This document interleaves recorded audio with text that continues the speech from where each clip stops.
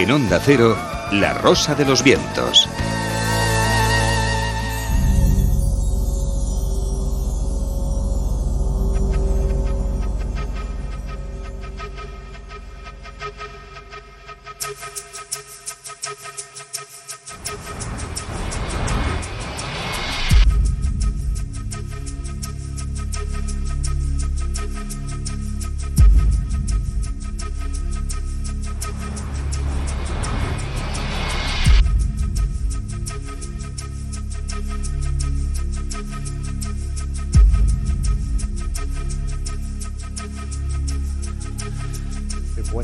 ¡Qué bueno!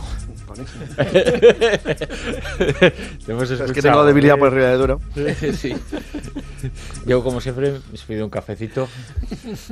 Cruz y yo somos más duros. Somos más duros. Tanto o más que historia, Manuel Carballal.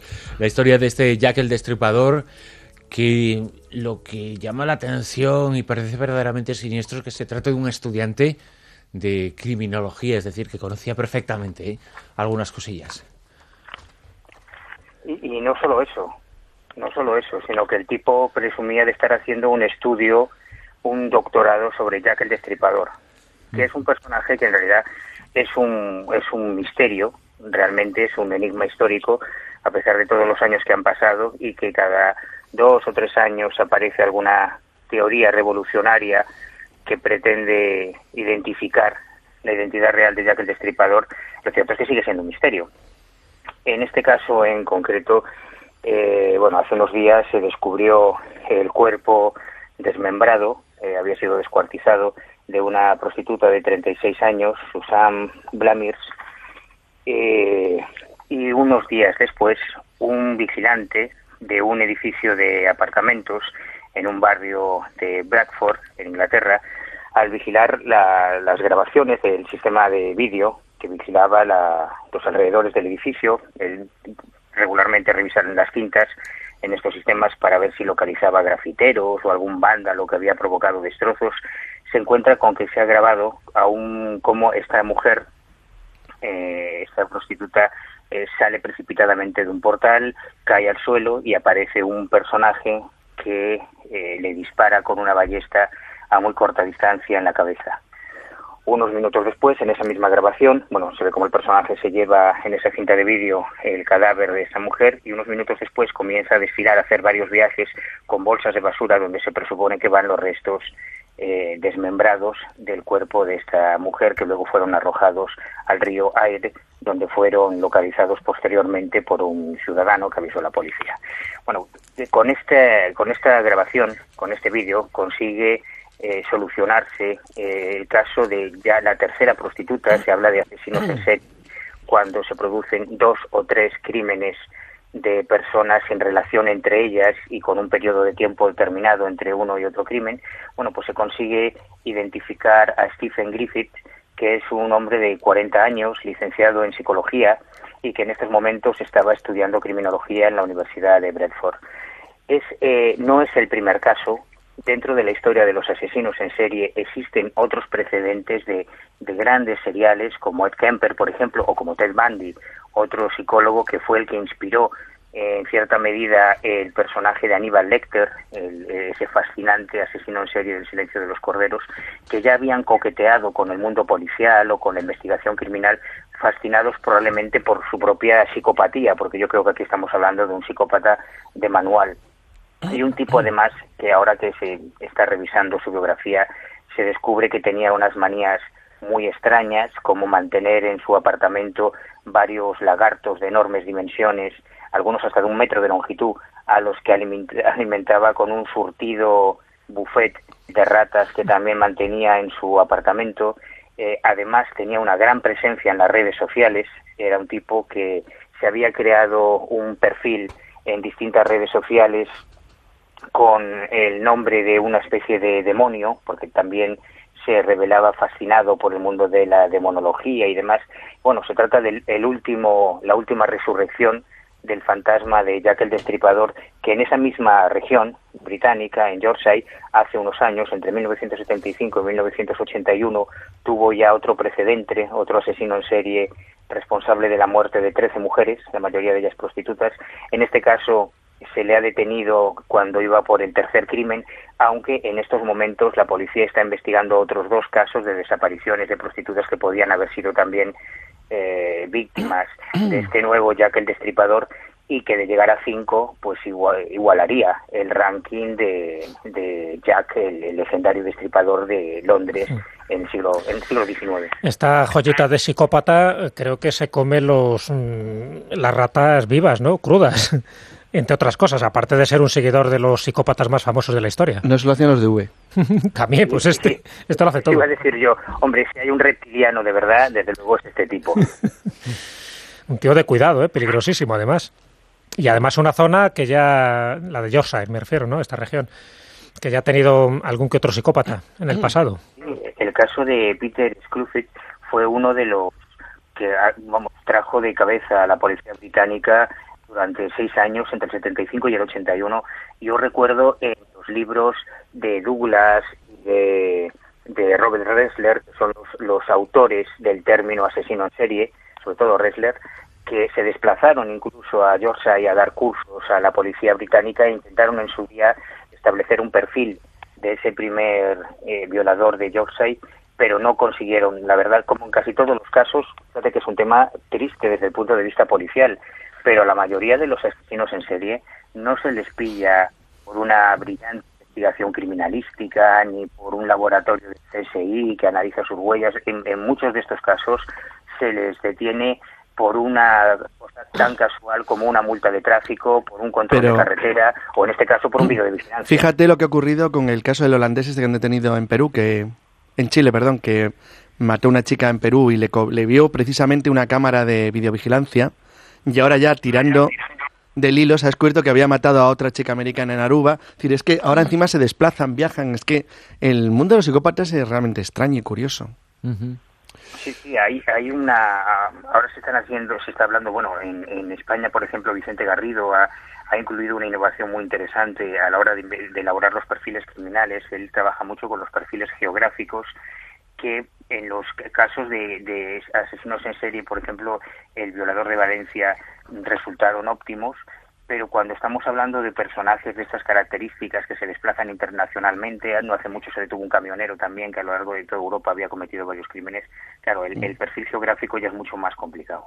Uh-huh. Pero tú lo has dicho, una grabación de vídeo ahora, por suerte, por desgracia, y esta es una gran polémica también dentro del mundo del derecho, hasta qué punto debe primar nuestro derecho a la intimidad a todas esas cámaras que vigilan prácticamente todos nuestros movimientos en cualquier barrio, en cualquier metro, en cualquier estación de autobús. Pero bueno, en casos como este resultan ser lo único que permite detener al psicópata. Pero fíjate, en una semana 2, en 2 por cámaras de vigilancia.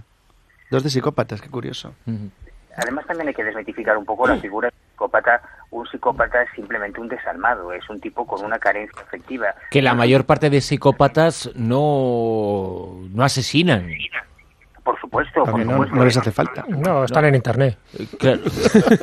No, están triunfando en la vida, no creas. Claro, normalmente son grandes triunfadores, porque normalmente son grandes no triunfadores tienen ningún claro. Y por eso, pues igual han canalizado su psicopatía por su éxito, un éxito que normalmente se consigue a base de pisotear. La ausencia de empatía es muy importante. Todo lo que ha habido detrás y a su lado, ¿no? Es verdad. Y lo malo son los copycat estos, que están constantemente, que encima, incluso cuando ya se les detiene, hay gente que les tiene como ídolos. Eso sí que me parece increíble, eso yo no lo entiendo. Yo creo que sobre todo pasa en Estados Unidos, que se siente tal fascinación por algunos de estos asesinos en serie desalmados y terroríficos. El caso de Richard Chase, por ejemplo, el mediador nocturno que llegó a casarse en prisión. Exacto. Es que encima las mujeres sienten fascinación por estos Pero mira en España con el caso de Sevilla, que eso es mundial ya. Sí, estaba lleno de notas en Facebook. Hay más facilidades, y es verdad que aquí, por ejemplo, el caso del asesino de la katana, yo recuerdo en su día una entrevista con 2 inspectores de homicidios cuando se produjo el asesinato de Clara García por parte de 2 compañeras, 2 niñas también en Andalucía. Esas 2 niñas que mataron a Clara, además de ser una historia alucinante, yo cuando los inspectores de homicidios me empezaron a contar lo que se habían encontrado en el registro domiciliario, las cartas del tarot, de las sesiones de Ouija, los libros de brujería, pero entre toda esa entre toda esa puesta en escena esotérica y pseudo-satánica, se encontraba la dirección. Ellas habían escrito al asesino de la katana para demostrarle su solidaridad y su fascinación, y que estaban enamoradas de él, y que es un personaje que mató a sus padres y a su hermana con una katana, os acordaréis, porque es un caso un clásico dentro de la historia, de la moderna historia criminal. Pues sí, parece que el fenómeno es universal, pero en Estados Unidos es una cosa ya increíble. Varios de estos asesinos en serie se han llegado a casar en prisión. Varios, como Charles Manson, por ejemplo, publicó sus discos y ha comercializado sus discos después de estar en prisión. Otros, como Gacy, llegaron a vender sus retratos, sus cuadros desde la prisión, a convertirse en estrellas desde la cárcel, desde el corredor de la muerte, donde estaban esperando ser ejecutados por los diferentes asesinatos que habían cometido. Antes nos comentabas, Carlos, una noticia también en clave espacial, después de charlar del tema de la investigación, para llegar a la Luna, de ese experimento, ese gran hermano marciano en la Tierra, pero también nos hacemos eco de un estudio, una propuesta que plantea crear una base en la Luna para generar aquí en la Tierra energías limpias. Es algo más que una base. Yo me acuerdo que cuando esto le hubiera gustado a Juan Antonio, yo creo que esto era para recordarlo un poco, cuando leíamos las novelas de ciencia ficción de los años 60 y 70, sobre todo los 60, que es una de las grandes épocas de la ciencia ficción mundial, siempre había una cosa que a mí me fascinaba, que eran las novelas de ciencia ficción en la cual se hablaba o de terraformación o de astroingeniería.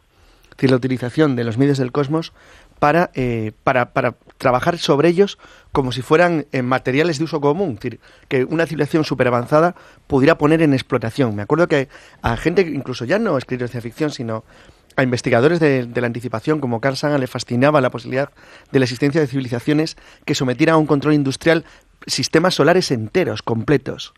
Bueno, a pequeña escala, el gran salto que está dando la humanidad es que la astroingeniería está dando un paso y empieza a ser ya algo real. Ya no es meramente un sueño o una idea, decir, al estilo de de mundos anillos o de las esferas de Dyson. No, estamos hablando ahora de algo que se puede hacer.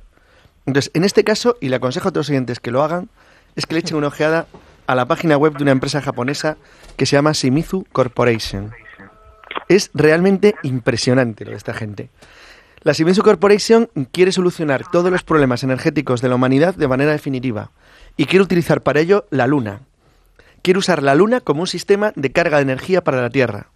Para ello lo que proponen, de una manera muy sencilla, lo voy a resumir rápido, sería algo así como utilizar todo el ecuador de la Luna, es decir, lo que sería una franja alrededor del ecuador lunar, para cubrirlo de paneles solares completos que trasladen toda la energía fotovoltaica que van acumulando a la Tierra mediante rayos láser y haces de microondas, para que plantas establecidas en la Tierra conviertan eso en energía. Dice, ¿y cómo se construiría? Pues además han dicho cómo. ¿Cómo se montarían los paneles solares? ¿Cómo trabajarían los robots? ¿Cómo se montaría el anillo? ¿Qué tendrían que hacer los astronautas para supervisar? ¿Con qué tipo de materiales se fabricaría luego allí mismo? Es decir, ¿cómo se podría arreglar para fabricar cemento, ladrillos, fibra de vidrio, elementos de estructura? La compañía incluso planeó hasta el tamaño exacto de la extensión que podía tener el anillo gigantesco, ellos calculaban en principio 400 kilómetros de paneles fotovoltaicos y los sistemas de transmisión de las microondas y de los láseres a la Tierra. La forma de captación de energía y su conversión en un sistema viable. Sí, 400 kilómetros. Como lo quieren hacer a lo largo del Ecuador, son 11.000 kilómetros. Claro, son 11.000, pero no, ellos querían empezar primero, porque fíjate que el sistema consistía en una serie de antenas de transmisión de microondas con un diámetro de 20 kilómetros cada una de ellas que transmitirían la energía a otras antenas receptoras que estarían en la Tierra. La baliza, o sea, la baliza de radio, se llevaría desde la Tierra y sería utilizada para asegurar una transmisión correcta de todos los haces de microondas. El sistema no solo es factible, sino que incluso lo han calculado el tiempo que podría tardarse en trasladarlo, montarlo, hacer la fabricación de los elementos necesarios y la conversión de los sistemas de inversión en la Tierra. Problema, el dinero. El dinero y la voluntad. Pero lo bueno de Shimizu Corporation es y no es el único proyecto que tienen. Hay algunos más igual de espectaculares. Hay que tener en cuenta que esta gente no trabajaron directamente con el proyecto, que por cierto sale reflejado hoy en la prensa española, creo que en la razón del famoso ascensor a la Luna, del sistema de ascensores espaciales. Ya nos lo contaste hace... Claro, pero es que el proyecto de ascensores espaciales es de los años 60. Es decir, la posibilidad de crear un ascensor a la Luna, o incluso a una estación en órbita geoestacionaria a unos miles de kilómetros nuestros. Es Es decir, bueno, no miles no, a unos cientos de kilómetros de la superficie. Pero en el caso de este plan, es que realmente cuando lo empiezas a ver, no hay nada de ciencia ficción ya en ello. O sea, se trata simplemente de ponerte a hacerlo. De ponerte a hacerlo. Es cierto que exigiría un desarrollo de ingeniería gigantesco como nunca ha hecho la humanidad, pero que es factible. Es decir, dicho claramente, los seres humanos empezamos a tener las soluciones a todos nuestros problemas. Lo que no tenemos es la voluntad y la capacidad de coordinarnos. Y el tiempo, ¿no? Ni el tiempo, porque no va a dar tiempo si seguimos así. Pero la idea está, es factible, funciona y se puede hacer. Pero es que como hay unas 40 o 50, a cual más, iba a decir disparatada, pero en el fondo súper serias, trabajadas, estudiadas, bien elaboradas, y hay un montón de ellas que podrían funcionar, desde aprovechamientos de mareas y el mar hasta esto. Entonces, y realmente cuando lo ves dices, bueno... Aprovechar el helio 3 de la Luna, ¿no? Claro, pues aquí estamos hablando ya de ingeniería a un volumen y a un nivel como la Tierra no habría emprendido jamás. Pero claro, si fuéramos capaces de hacer esto, daríamos un salto cualitativo sobre nuestro futuro, es decir, cambiaría completamente la historia de la Tierra. Y ahora los que, por hacer un guiño, los que compraban las patentes de las parcelas lunares... Pues si me toca mi zona, sería millonario, pero... Por eso te digo que se ha revalorizado. Sí, como le toca una placa solar ahí, se la va a chicharrar. No, yo no estoy en el Ecuador, estoy un poco más arriba, pero bueno. Muchas de esas parcelas se han regalado como regalo de boda. Sí, yo tengo una, pero está un poco más arriba. Está más al norte. No está en esa zona, pero bueno. Está en uno de los canales de la Luna. Así se llama. Personaje sorprendente, desde luego. No canales que lo ves también, evidentemente. Alguien que, bueno, pues que tiene la inteligencia casi de canales, pero no llega. Es Perelman. Sí. El matemático, que menudo individuo, menudo tipo. Es un personaje. Menudo matemático, desde luego. Pero bueno. Un tipo raro, ¿eh? Sí, tipo raro. Sí, tiene todas las características de un genio. De un raro. Pero Sí, excéntrico e inteligente. Y además vive en la indigencia pudiendo ser millonario. O sea que lo tiene todo prácticamente. Tampoco vive la indigencia. Bueno, sí. Los propios vecinos dicen que realmente sí que tiene un modo de vida bastante paupérrimo comparado con lo que él podría hacer y tener, ¿no? Lo para que es una persona... Ya no digo antisocial, pero sí asocial. Es decir, rehuye del contacto con la gente y rehuye del contacto con los medios de comunicación y rehuye de los premios, a pesar de que está recibiendo premios y a mansalva, ¿no? Vamos, que rehuye. Rehuye, exactamente. O sea, tiene esas características... Porque está buscando a Dios, por lo menos emplea el tiempo en algo bueno o interesante, sí, ¿no? Sí, porque es una persona muy católica. De hecho, si se le considera un hombre profundamente ascético y espiritual, tan ascético como no que come casi con el síndrome de Diógenes, por ahí, come poco, ¿no? De hecho, sí que dicen que prácticamente está en la miseria, en fin, con una pequeña pensión de su madre y de lo que gana dando clases particulares de matemáticas. O sea que, a pesar de que tiene $1 millón de dólares a punto de cobrar, pues sencillamente por resolver uno de los 7 problemas del milenio en matemáticas, que es la conjetura de Poincaré. Que hay que decir que lo resolvió, pero aún todavía no ha ido a buscar el Sí, dinero. tiene de plazo hasta este lunes, es decir, está dentro de unas horas y no se queda sin el millón. Oye, ¿y no acepta mandatario? ¿No acepta alguien que vaya por ahí? Exactamente igual, ¿no? El tío dice que no quiere ser un mono de feria y por lo tanto pues está en su casa prácticamente haciendo sus cábalas matemáticas y... Pues a mí me parece genial. Sí, y dentro de esa... El problema es que está convirtiendo en un mono de feria. De esa cosmovisión religiosa que él tiene, porque según uno de sus colaboradores, amigos, en fin, de los pocos amigos que tienen, dice que ha demostrado matemáticamente la existencia de Dios. O sea, lo dijo Frank Tipler, ¿no? Sí, lo que pasa es que esto lo ha demostrado de otra manera, porque Frank Tipler lo hace desde el punto de vista más escéptico y de lo más ascético, es decir, de la ascesis religiosa y espiritual. Me explico. Es decir, se considera que es su apartamento, de los pocos que han entrado en su apartamento, ¿no? Los que han entrado ya por la removido basura, los muebles, ¿no? Para entrar. Dice, está totalmente decorado de iconos religiosos, lleva barba, claro, no se afeita, ¿para qué? Tiene muchos crucifijos, tiene siempre un rosario en el bolsillo, reza cada noche, está convencido, además, ya digo, de haber logrado probar la existencia de Dios de manera matemática. Lo que pasa es que todavía no lo ha publicado. Hablamos del matemático más importante que ha existido en mucho tiempo, exactamente, o en todos los tiempos. Grigori Perelman, uno de los personajes para quitarse el sombrero, ¿no? Y tiene 44 años, pero bueno, tú le ves las fotos y parece que tiene 80. Sí. por esa... Que una vida muy cobrada sana barba. no lleva, las cosas como son. Él ha ganado pues lo máximo que puede ganar. Por ejemplo, en el 2006 le dieron la medalla Fields, que es el reconocimiento considerado el Nobel de las Matemáticas, que está dotado con $10.000. Pues bueno, no fue a recogerlo, ¿para qué? Ni la medalla ni los $10.000. Y ahora encima le han dado el Instituto Clay de Matemáticas, que es una institución privada de Cambridge, en Massachusetts, le ha dado este premio de $1.000.000 por resolver una de los 7 retos matemáticos de todas las épocas, que es esta conjetura de Poincaré, y tampoco va a recogerla.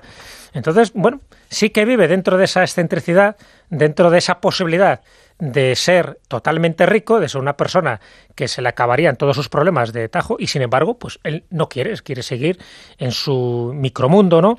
Viviendo en esa especie de pobreza durante el resto de su vida, y sin embargo, pues podría elegir ya mismo, dentro de unas horas, envejecer con $1.000.000 en el bolsillo y el eterno reconocimiento mundial por su hazaña científica. Bueno, ese reconocimiento mundial siempre lo va a tener, pero dentro de esas personas que están consideradas como las más inteligentes, bueno, pues hay algún resorte en su cerebro matemático, que le impide relacionarse con los demás y le impide pues tener ese reconocimiento social que ¿Tú le imaginas a Perelman discutiendo con un ateo?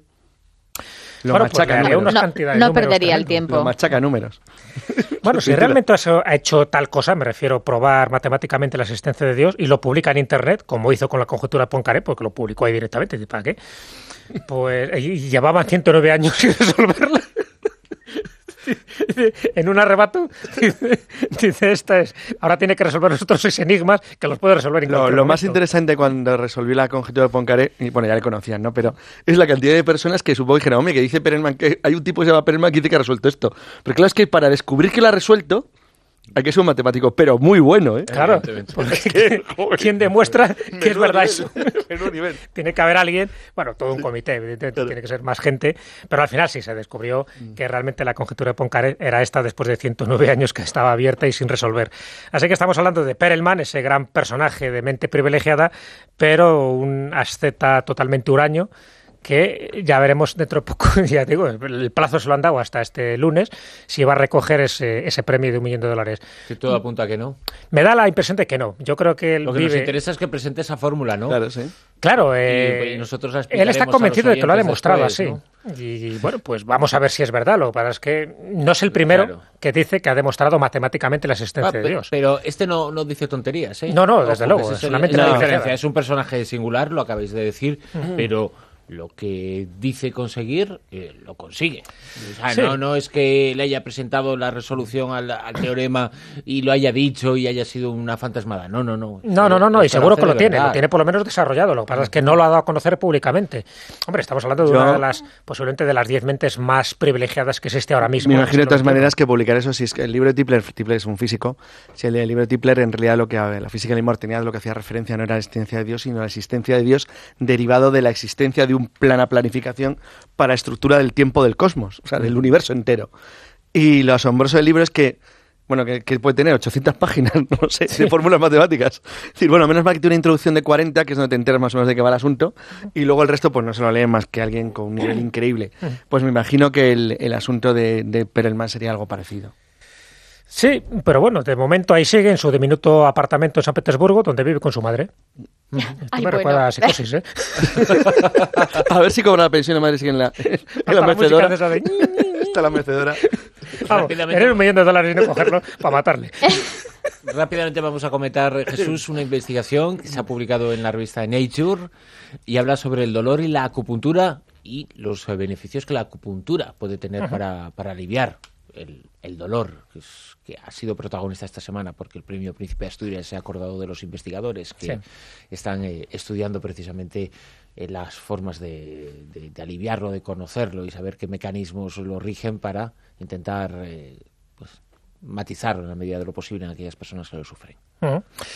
Así es, fíjate que siempre hemos hablado un poco de la acupuntura y es cierto que mucha gente todavía al día de hoy piensa que es algo psicológico, que funciona un poco pues el efecto placebo, y yo creo que nada más lejos de la realidad, porque ahora, bueno, de hecho la OMS, la Organización Mundial de la Salud, ya lo había considerado medicina no hace demasiado tiempo. Y ahora una investigación de la Universidad de Rochester en Nueva York pues ha dado la clave para conocer qué mecanismo neurológico es el que se activa con la acupuntura para calmar los dolores. De hecho, la OMS ha reconocido que la acupuntura es muy válido hasta para 40 enfermedades, incluso para dejar, ¿no?, la adicción de fumar y determinadas drogodependencias. La acupuntura sí que sirve. Bueno, pues en este caso, ni más ni menos que toda una universidad no solo da credibilidad a la acupuntura, sino que sabe cómo se consigue o qué mecanismos son los que se activan dentro de las neuronas de un ser humano para aliviar el dolor. Entonces, bueno, pues lo ha hecho con ratones, como no, en fin, esos ratones que se come benditos. Ese psicópata que nos acaba de comentar Manuel Carballal, pues con los ratones se ha hecho pues lo que se hace con la acupuntura, es decir, la acupuntura ya sabes que reconoce que hay una serie de meridianos, que estamos un poco divididos en esas dos energías, el yin y el yang, y que a partir de ahí, si tú sabes qué puntos pues claves y neurológicos tienes que activar, tienes que pinchar, pues alivias ese dolor o no tanto curar determinadas enfermedades, pero sí reconducirlo a una curación prácticamente definitiva. Y lo que se han dado cuenta es que para que se produzca el efecto calmante, tiene que hacerse rotar las agujas de manera intermitente, tal como hacen los expertos en acupuntura. Y en esta fase experimental, donde estos investigadores de la Universidad de Rochester de Nueva York experimentaron con ratones de laboratorio, se dieron cuenta que clavándoles unas agujas en las rodillas, constataron, claro, por ello, no le duele. Por lo menos no fueron los ojos, constataron que en esos tejidos se produjo una concentración de adenosina, que es un neurotransmisor con efectos sedantes. Entonces el equipo, encabezado por Mike Nedergaard, notó que no se producía ningún efecto calmante si solo se clavaban las agujas, pero sí se hacían girar las agujas. Ahí va. Un buen acupuntor, cuando te la clava, hace que se gire con los dedos, gira. Entonces, parece que es en ese momento cuando se elevan los niveles de adenosina en los ratones y producían ese alivio de dolor y, por lo tanto, pues con sus síntomas previamente adquiridos, ¿no?, en el laboratorio donde le habían infligido cierto dolor, pues iban desapareciendo. O sea que no solo consiste en localizar el punto determinado para clavar la aguja, sino hacerla girar, hacerla rotar. Bueno, pues este tipo de cosas son sorprendentes porque demuestra, en este caso de una manera totalmente científica, que ese tipo de lugares existen en el cuerpo, de los animales y del ser humano, pero que hace falta una técnica específica para que se concentre esta adenosina y que el neurotransmisor pues ejerza los efectos que se pretenden, que es efectos sedantes y efectos de aliviar ese dolor siempre que se actúen los receptores que reprimen ese mismo dolor. Y esto publicado ni más ni menos por la revista Nature en esta semana pasada. O sea que estamos hablando de unos datos totalmente avalados y totalmente científicos. Es que tiene que ser gente especializada. Sí, está claro. Si tú pinchas la aguja tal cual y no eres experto, pues lo que te expones es que te dé un tortazo de mucho cuidado, ¿no?, por darle en el lugar menos adecuado. Pero si se hace en esos puntos de acupuntura, y hay muchísimos, hay cientos de puntos de acupuntura en el cuerpo humano, y se hace precisamente rotando las agujas de manera intermitente, sí que se elevan estos niveles de adenosina, que es el neurotransmisor que produce los efectos sedantes y calmantes. También en relación a este tipo de terapias alternativas, Manuel, una información tiene como protagonista al instrumento tecnológico más importante de los últimos días, de las últimas semanas. Ha sido protagonista el iPad, el nuevo invento, la nueva máquina desarrollada por Steve Jobs de Apple. Bueno, pues a través del iPad y a través también del iPhone y gracias a la utilización de la hipnosis, formas para luchar contra el tabaquismo y la obesidad. ¿Qué significa todo esto? Bueno, significa que en Chile hay gente con un gran instinto comercial, pienso yo, y poco más. De la misma forma que tampoco tengo yo muy claro que si esta noticia que acabamos de comentar realmente va a ayudar a validar la acupuntura, porque creo que hay tantísimos puntos de acupuntura en el cuerpo que es lógico que alguno de ellos provoque un estímulo nervioso o neurológico real, pero yo creo que la acupuntura es algo bastante más complicado sobre todo si tenemos que aceptar las bases originarias de la acupuntura, que son la medicina tradicional china, que tiene muy poco que ver con la nuestra, pero a mí es un tema que me fascina, desde luego, lo de la acupuntura, y sobre todo me fascina que haya tantos médicos en tantas facultades universitarias españolas que avalan la acupuntura. Y lo mismo ocurre con la hipnosis, pero en este caso esta noticia yo creo que viene un poco a rebufo de una noticia que se publicó en el mes de enero, en la que un hipnotizador, y digo hipnotizador por algo, británico, pretendía entrar en el récord Guinness consiguiendo la mayor hipnosis colectiva a través de Facebook y Twitter. Es evidente que las nuevas tecnologías y las redes sociales inspiran a todo el mundo.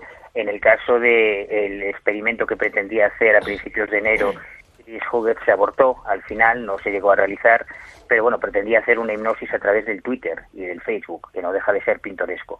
Pero ahora, esta semana, se publica la noticia de una, quizás se debería decir empresa, aunque no sería muy correcto, porque la noticia parte del Centro de Hipnosis Clínica de Chile, que ha publicitado un sistema, que ha patentado un sistema de hipnosis a través del iPod, del iPod y bueno, de estos aparatejos endiablados que tenemos ahora y que acabarán condicionando nuestra vida.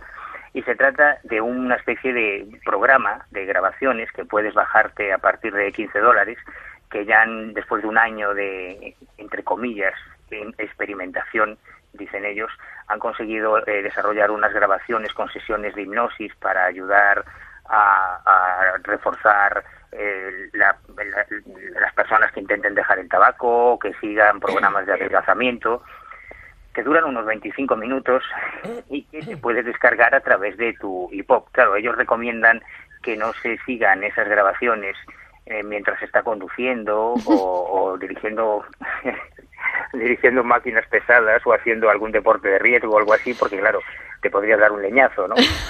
Pero además estás operando a alguien, ¿no? Bueno. Te estás operando, como dice Jesús.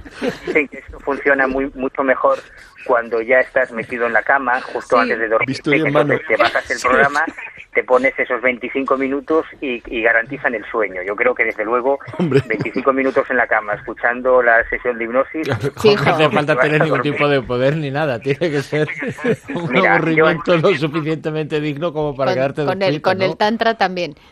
Sí, bueno, con el tantra uno no se queda dormido, ¿eh? Bueno, tampoco es para tanto. Incluso sin gastarte los $15. Yo me pasé mucho tiempo intentando seguir estos programas de el aprende mientras duermes. Sí, es que tú lo pruebas todo. Yo es que me quedaba frito, claro. Yo, esto no me funcionó para nada. Yo aprendí chino, bueno, sí. Es la última moda. O sea, ahora ya no necesitas a tu hipnólogo, a tu terapeuta, sino que ya te lo puedes bajar por el iPod. O el iPad o el iPhone. La verdad es que yo me estoy perdiendo con esto de Apple. Sí. Vale, para todo. Alguna hora que notice por SMS dentro de poco, a mensajito. Que nos patrocinen, oye, ya que estamos en la pel, que nos patrocinen. Mira este péndulo. rosa.vientos@onda0.es. Vamos con los comentarios, los correos de nuestros oyentes. Nos han llegado y vamos a leer todavía alguno más durante la tertulia sobre los temas que hemos abordado esta noche en la Zona Cero, pero también, además, Martín Expósito.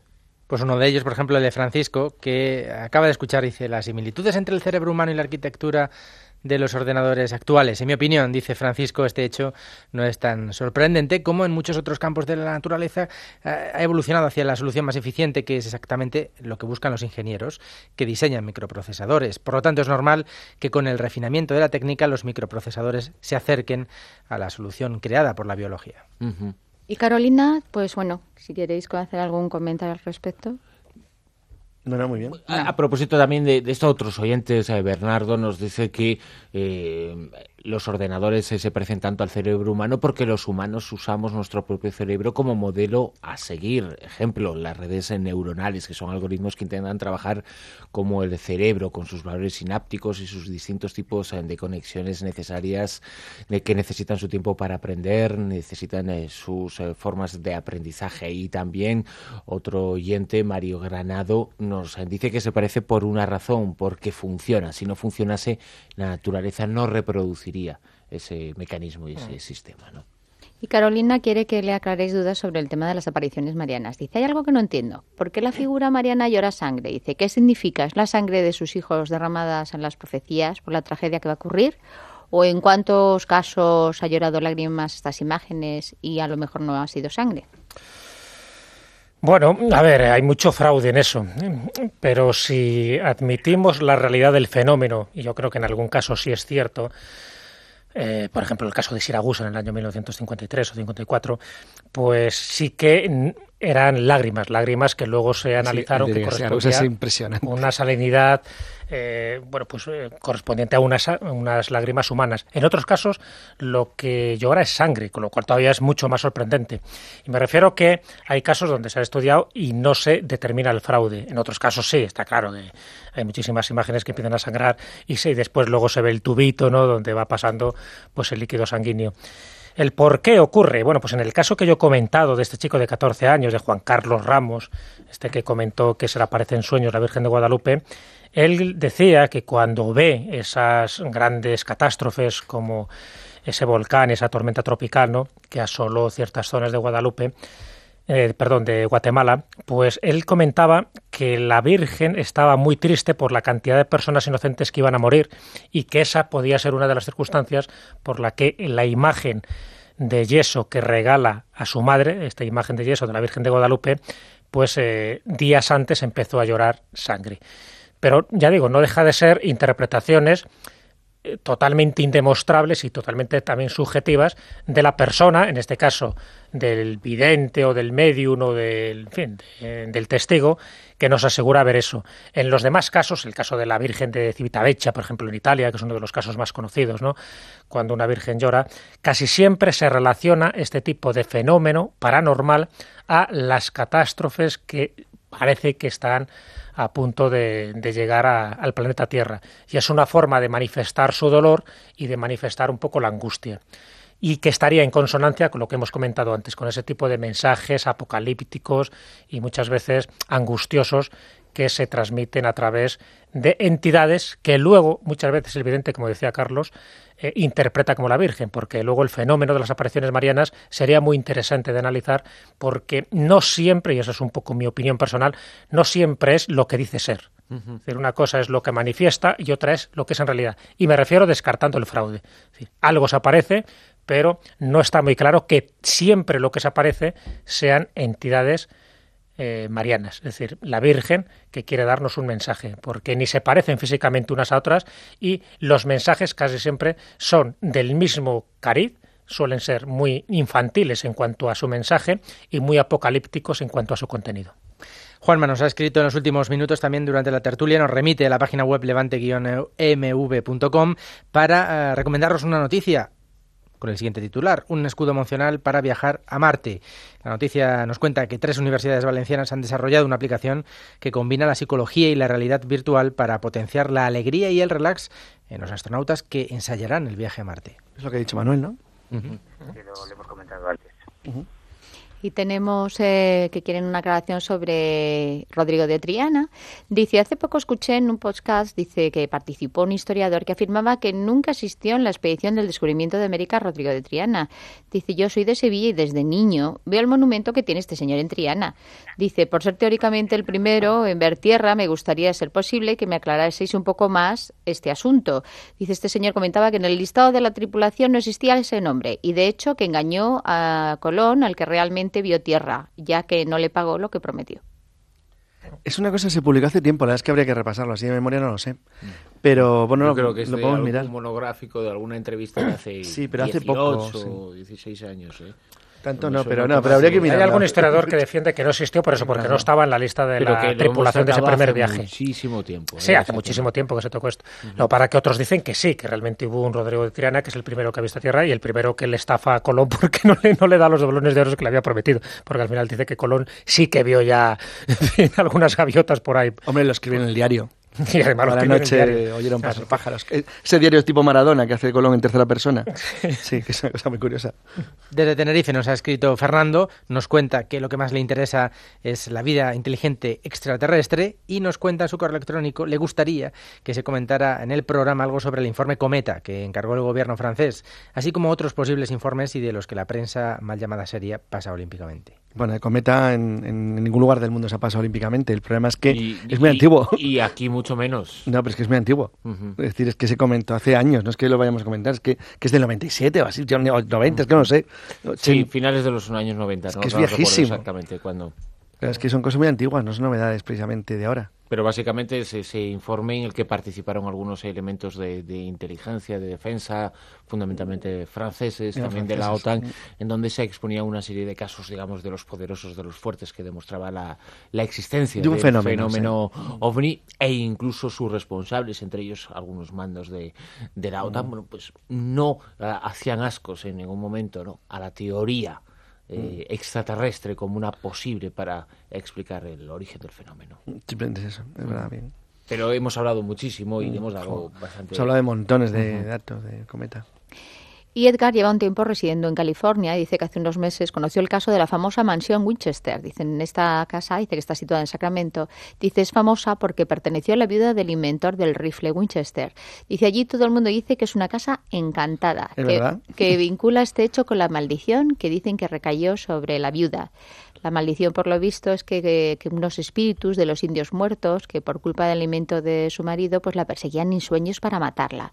Para evitar esto, la viuda construyó una gran mansión que siguió construyendo durante décadas, añadiendo nuevas habitaciones. Cada noche dormía en una habitación diferente para que los indios no la persiguieran en sus sueños. Y el resultado, por lo visto, es que es en la mansión, si tú la conoces, tiene muchísimas escaleras que no dan a ninguna parte, habitaciones sin suelo, ventanas tapiadas, puertas ciegas. Dice, quizás sería un buen tema para un monográfico. Sí, no, vamos a ver, da para un monográfico, da porque es del mismo tío simpático que la montaña Waldo, ¿no? Pero con una pequeña diferencia. Es decir, en el caso de la mansión Winchester, cualquiera que lo teclee en internet ve montones de fotos, es un lugar famoso que el propio lugar se ha convertido en su propia leyenda urbana. Fíjate, si en la vida de Winchester le perseguían los fantasmas de los indios muertos, no tiene que contar los fantasmas que tienen que perseguir a los que tiraron la bomba atómica en Hiroshima o Barrio en Dresde. O sea, decir, no, estarían los fantasmas tan ocupados que no nos daría ni tiempo al resto de seres humanos, que somos muy brutos. Sí, además creo que la maldición estaba, entre otras variantes, que continuamente tenía que estar construyéndose la casa porque si no su dueña iba a morir. Entonces ella siempre estaba haciendo nuevas habitaciones. Pero era una obsesión de ella. Era una obsesión de ella porque consideraba que en el momento que la casa estuviera terminada, ella moría. Al final la casa estuvo sin terminar y ella murió. Es decir, pero ella estaba obsesionada que siempre tenía que estar en obras. Y luego se ha convertido en un lugar famoso y la leyenda se ha recreado sobre la propia leyenda. Es decir, de manera que es uno de esos sitios que alimentan sus propias fantasías. Y entonces, bueno, pues ahora mismo es hasta interesante como lugar turístico, básicamente. Es una casa laberíntica. Sí, es una cosa curiosa. Como dentro del laberinto. Además, que realmente recomiendo a cualquiera que lo teclee en internet porque sale enseguida. Que nos inviten para hacer el programa allí. Sí, mira, o no estaría mal. Martín.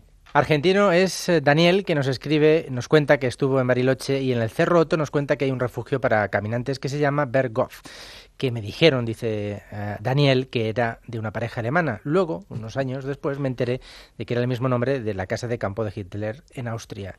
Era exactamente el mismo nombre, Berghof, con una H por ahí, dice. Te lo aseguro porque estuve 3 veces en Bariloche y en el mismo cerro. Saludos. Sí, pero esto es como si, no sé, persiguen a Jesús. Y entonces le persiguen por el planeta entero porque es el asesino mayor del mundo y Jesús pone en la casa donde está balderas de Jesús Callejo, el Don de Acero.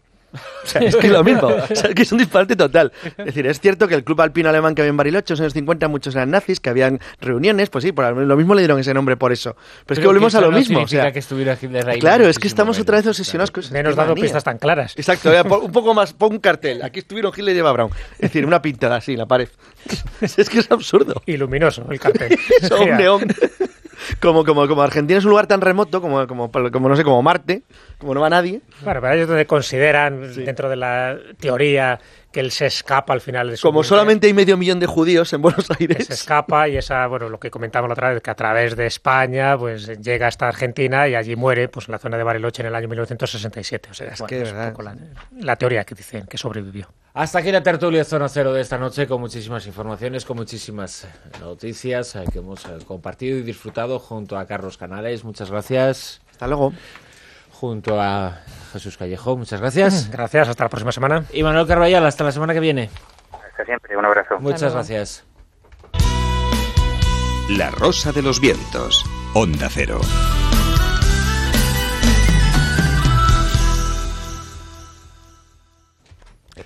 Durante los últimos 3 días se ha llevado a cabo la reunión del Club Bilderberg. Ha tenido lugar en el Hotel Dolce de Sitges. La atención mediática ha sido la mayor que jamás haya tenido la reunión anual de este grupo, la mayor desde 1954. Sin embargo, eso no ha permitido que se conozca nada sobre lo ocurrido durante las reuniones y las conversaciones. Lo que aquí ofrecemos es un resumen de la convención. Algunos efectuarán revelaciones más asombrosas. Nosotros únicamente exponemos aquello que conocemos, sin una sola concesión a lo que no tenemos confirmado.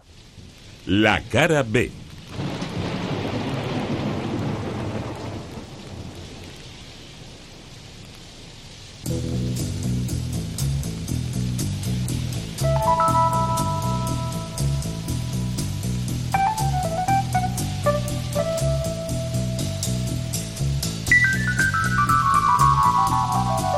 Se ha contado 1000 veces, pero es necesario hacerlo de nuevo. Pequeños datos a modo de biografía del Club Bilderberg, que se creó en 1954.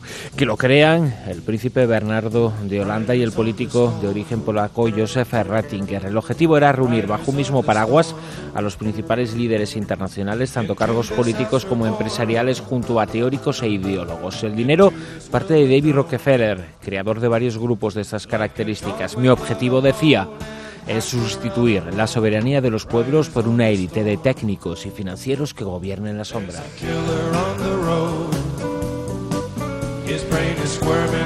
La intención no fue crear un gobierno en la sombra, sino un grupo de trabajo que reuniera a los personajes más poderosos del momento con el objetivo de trazar líneas de actuación futura partiendo de la actualidad presente y poder hacer todo esto en la más absoluta discreción, sin cámaras ni micrófonos.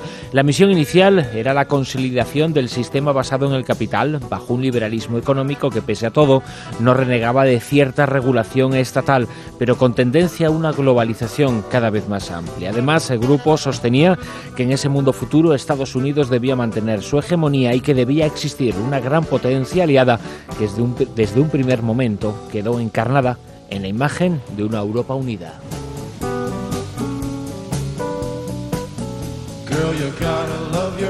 Las reuniones anuales se llevan a cabo una vez al año, normalmente en un hotel de lujo que se alquila al completo. Los 40 miembros del Comité Central, el Comité Sterling, invitan a 2 personalidades relevantes. Así, las reuniones tienen un mínimo de 120 participantes, ninguno en calidad de oyentes. Todos los asistentes tienen prohibido dar a conocer el contenido de las reuniones. Eso es secreto, si bien en los últimos años la Secretaría del Club da a conocer días después de la reunión anual un listado con los nombres y cargos de los que han participado.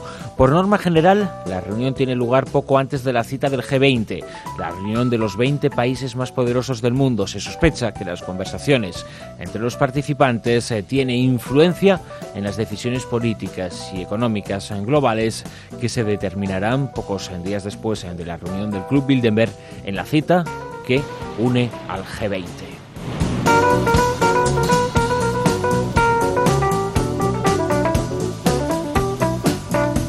La reunión de este año comenzó el pasado jueves. De madrugada comenzaron a llegar los invitados. Ninguno de ellos ha podido ser fotografiado. Todos llegaban en vehículos en Mercedes y todoterreno con lunas tintadas. El lento goteo de participantes, demasiado lento, hace pensar en la posibilidad de que este año, como consecuencia de la repercusión pública de la reunión, algunos de los invitados decidieran finalmente no acudir. Cada uno de los coches llevaba una nota con una gótica letra B, inicial de Bilderberg. Algunos de los invitados llegaron iniciada la reunión. Tal podría ser el caso del propio presidente del Gobierno de España. This is the end, beautiful friend. This is the end. Hay filtraciones respecto a quiénes han sido los invitados. Sin lugar a dudas, junto a las reuniones de otro grupo secreto, la trilateral es la cita en la cual se reúnen más personajes poderosos en el mundo de forma privada. El secretario general de la OTAN, el presidente de la Comisión de la Unión Europea, el director del Banco Mundial, el director del Fondo Monetario Internacional, el director del Banco Central Europeo, Pascal Lamy, el director de la Organización Mundial del Comercio o el máximo responsable de la Reserva Federal de los Estados Unidos han estado presentes. Además, junto a ellos, representantes de primer nivel de varios países: Angela Merkel, primera ministra de Alemania, el director de la Agencia de Seguridad Nacional de Estados Unidos, el número 2 del Departamento de Estado de Estados Unidos, el ministro de Economía de Francia.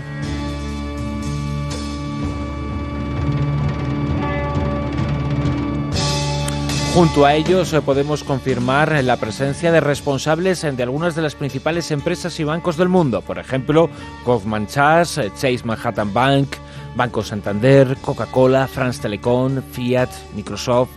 Todavía no podemos confirmar la lista completa de los españoles presentes. Según nuestros datos, han sido los siguientes: Juan Luis Cebrián, consejero delegado del Grupo Prisa; José Manuel Entrecanales, del Grupo Acciona; Miguel Ángel Moratinos, ministro de Asuntos Exteriores; Juan María Nin, presidente de la Caixa; la Reina Sofía; Pedro Solbes, exministro de Economía; Bernardino León, jefe de Presidencia del Gobierno; y el presidente del Gobierno, José Luis Rodríguez Zapatero.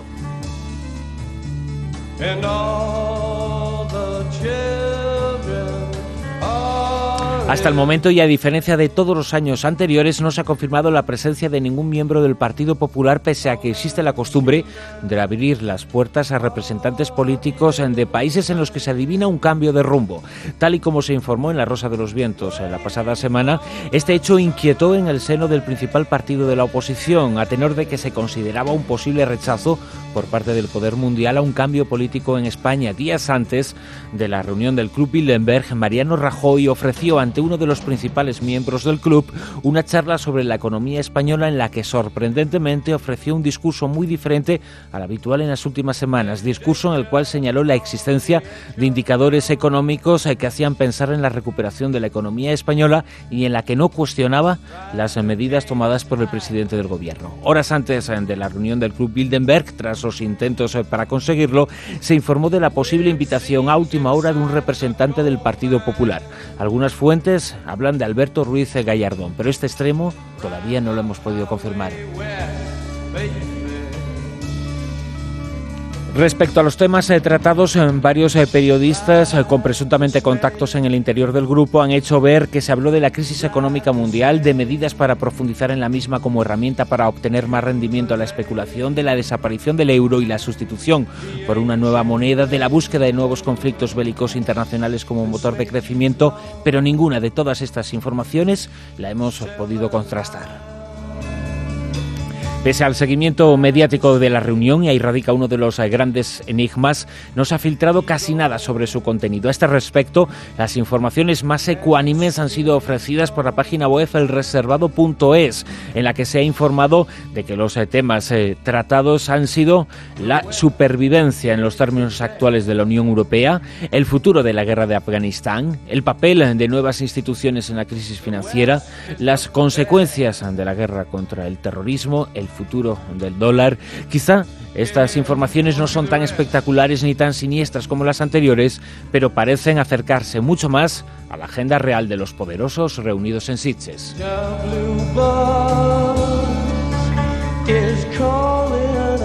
La presidencia del presidente del gobierno, Rodríguez Zapatero, ha generado muchas incógnitas. En La Rosa de los Vientos, ayer mismo, Daniel Istulín nos informó del rechazo a su exposición por parte de los miembros de Bilderberg, pero otras informaciones señalan todo lo contrario. Algunas grandes empresas como Microsoft sí han mostrado sus argumentos en desacuerdo. Sin embargo, los representantes de los organismos financieros internacionales no fueron críticos, debido a que las medidas solicitadas por ellos mismos son las que ha tomado como presidente del gobierno. Grandes bancos también se mostraron en una línea similar, además de que se expuso posiblemente por parte de los grandes bancos como necesario mantener el grifo del crédito cerrado todavía durante los próximos 5 años. Las medidas de seguridad han resultado extremas. Los vecinos de Can Girona, la urbanización en la cual se encuentra el Hotel Dolce, tuvieron la obligación de identificarse ante los agentes de seguridad para poder acceder a sus viviendas. Además, si alguno recibía una visita en su casa, era necesario comunicar a las autoridades los nombres, documentos de identidad y números de matrícula de los visitantes. Lo llamativo es que estas medidas se tomaron para una reunión de carácter privado. En total, de la factura ha ascendido a entre 2 y 3 millones de euros. Solo en seguridad, los Mossos de Escuadra, que fueron convocados para participar en el operativo, han valorado su trabajo en cerca de 600.000 euros. La responsabilidad sobre quién recae el coste de la reunión será objeto de una interpelación parlamentaria anunciada por Izquierda Unida. La polémica es, claro, si se trata de una reunión privada, ¿por qué los gastos corren a cargo del erario público? Y si los temas de los que se habla nos afectan a todos, ¿por qué no se informa libremente del contenido de las reuniones?